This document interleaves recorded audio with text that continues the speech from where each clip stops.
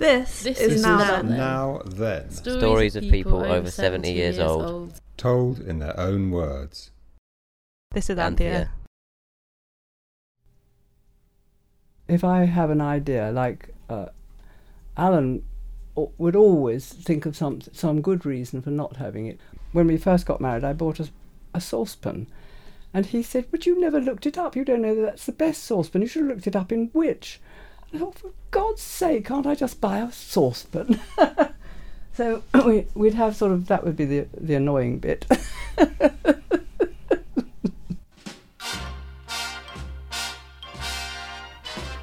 My mother, well, she had an affair with Randolph Churchill, who was, yes, it's sort of well known, it doesn't matter now, till the end of his life. Oh, I haven't told you about how I went off to the 6 Days War with Randolph Churchill and we never got there. No! He's going to write it, you know, he was the journalist. So off we went to Paris and stayed in a wonderful hotel in the Rue de Rivoli. And because we couldn't get to the war, he arranged for me to take photographs at a dress designer Nina Ricci. And so we took photographs and he thought he'll write it up and we'll sell it. And of course we never did. But anyway, I took the photographs and I spent 6 days there. I mean, then came home again. And my mother didn't like it because she thought maybe he's going to have a go at me, you know. But he didn't. Poor mother. I wouldn't have gone if I'd known she minded. You make me feel so young.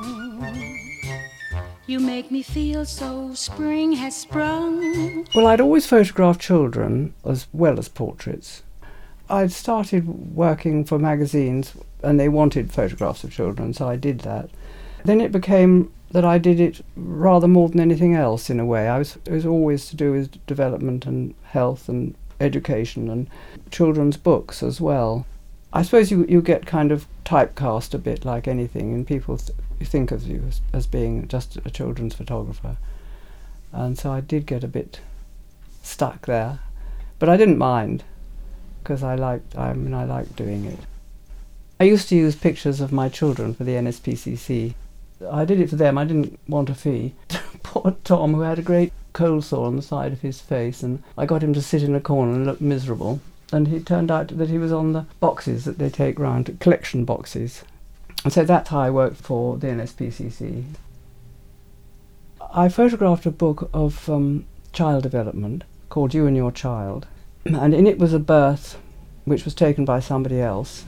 And as I knew this book would probably go around schools and things, and children would see it, and this birth was terribly explicit, and you saw more than you wanted to see, and I thought it would put them off and really rather terrify them, you know. I don't know who took the photographs at all, but at that moment I felt this is something I would like to do, is to photograph birth in a way that was acceptable and also made the viewing of it not something horrific, which it could be, and really putting people off. Harriet was, I think it was just after thalidomide had, you know, I had terrible morning sickness and was taking some pills. And I went to the hospital to get some more, and they said, we've taken those pills off. They weren't actually thalidomide, they were something else, but they were being very cautious. By that point, I was really terrified she was going to be affected in some way at all. I had birth in hospital and Alan was there, and when she came out, one arm came out first, and he thought, oh God, she's only got one arm. Oh, it was terrible, actually. And Tom was born at home, had a horrible midwife who just said, oh, well, you've been doing classes or something, just get on with it kind of thing. She wasn't at all nice. I wouldn't have wanted a photographer, actually, no. I think I wouldn't. I was always surprised that people let me. Amazed. I thought it was wonderful that they did. I think it was partly to do with the active birth movement, and people were very excited by the movement and they wanted to help, you know. You and I are just like a couple of tots running across a meadow, picking up lots of forget-me-nots. First time I really saw him was on this boat. It was a party on a boat on the Thames, on a barge, and I saw him. He was sitting on the deck, and I thought, oh, he looks rather nice, but he had a rather pretty girl with him. I thought, oh well, I'll just give up. He had been hearing my voice because I'd been ringing up somebody in the house where he lived. And he was always passing messages on. He was answering the phone and passing this. And so anyway, he recognised my voice. Nothing happened then. I mean, we didn't sort of make an instant recognition kind of thing. And I thought, I mean, okay, I think he's lovely, but I'm not going to hang about because he's got somebody. So I ran away. So I jumped off the boat and ran. And he dumped the girl, actually, and ran after me, which was good. The moment that you speak, I want to go play hide and seek. I was freelance then. It was a cheap one and quite small, and it had a column called Undiscovered British Beauties. And so whenever I found a pretty girl, I would photograph her, and she'd never, ever not heard of Woman's Own. Everybody had. All the girls had, and they were all terribly pleased to be asked. And I got £10 a girl. So on my honeymoon with Alan, we could stay an extra day because I saw a pretty girl. I said, that's another £10. Let's have another day or two. So I don't know whether somebody told the police, but anyway, the police came and they obviously thought it was we were running a brothel because I was always asking pretty girls to come to the studio. Well, how do you introduce yourself? How would you introduce yourself? Okay. I'm Anthea Siefking. I was born in July 1933, so I've been going a long time. God, I thought 83 would be a pretty terrible thing to be. I remember my old granny, but I feel much the same. That's the funny thing. I think it's okay. I wouldn't recommend it. I mean, I wouldn't not be 83 because then I wouldn't be here at all. So I'm glad to be around in this wonderful world. The active birth movement was a movement in order to give women freedom to give birth in the way they chose, without drugs, if they were able to, in a good atmosphere, possibly in water or in any position they liked, and to be able to walk about and be free.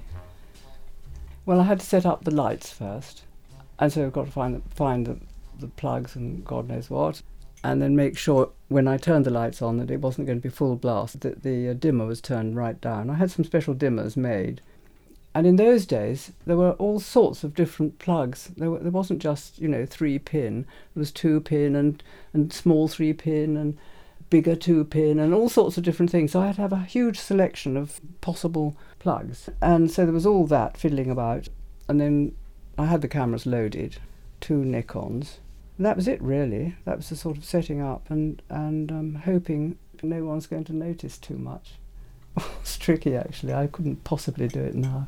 The very thought of it.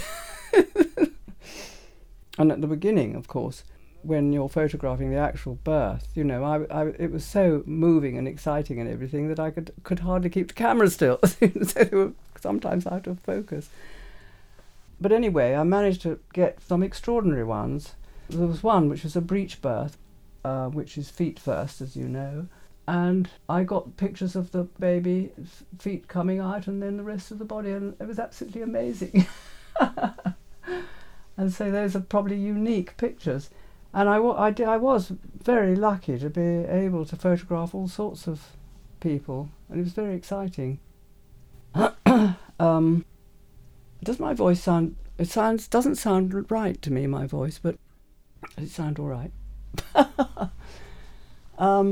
Going to people's houses was always nice because you could then say, I must see where the best light is, so you could then see all over their house, which is what I was fascinated by. I loved seeing people's houses. That was one of the really nice parts of it.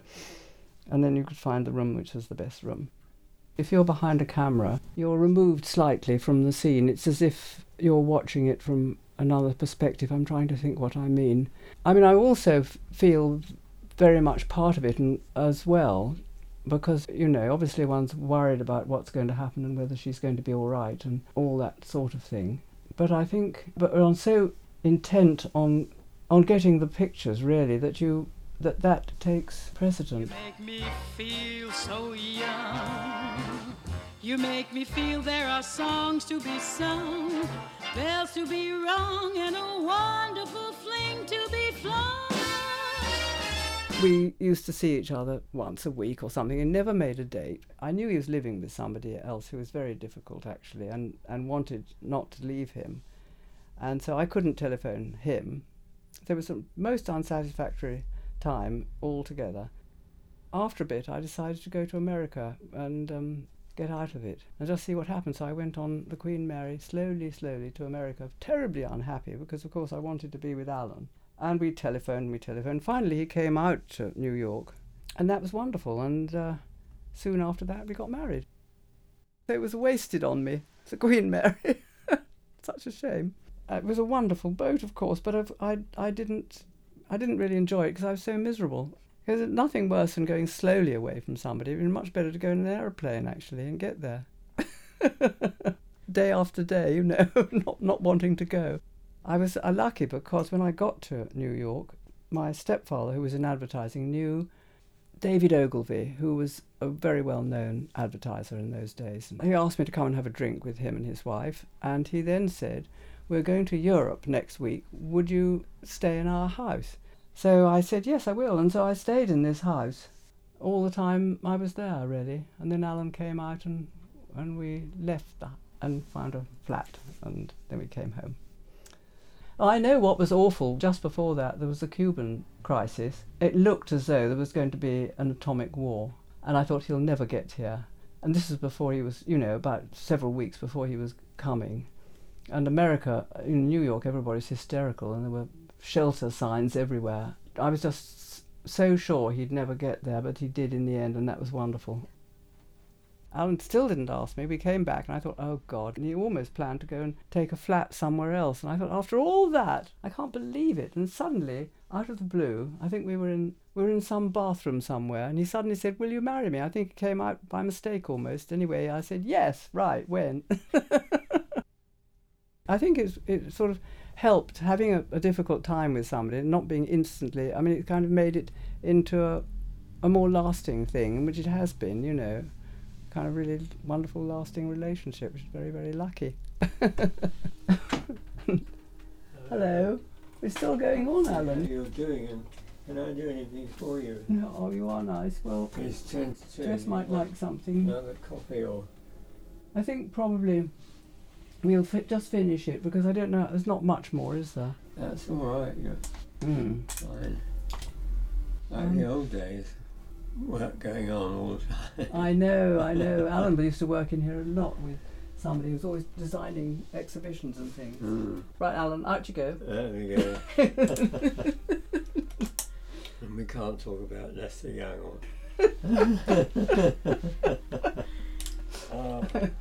I have to shut the door because then otherwise we get extraneous sound. As long as if we're shutting you out. Okay. Right, see you soon. Now Then is produced by Jessie Lawson with original illustrations by Catherine Cormier. For more information, email nowthenstories@gmail.com.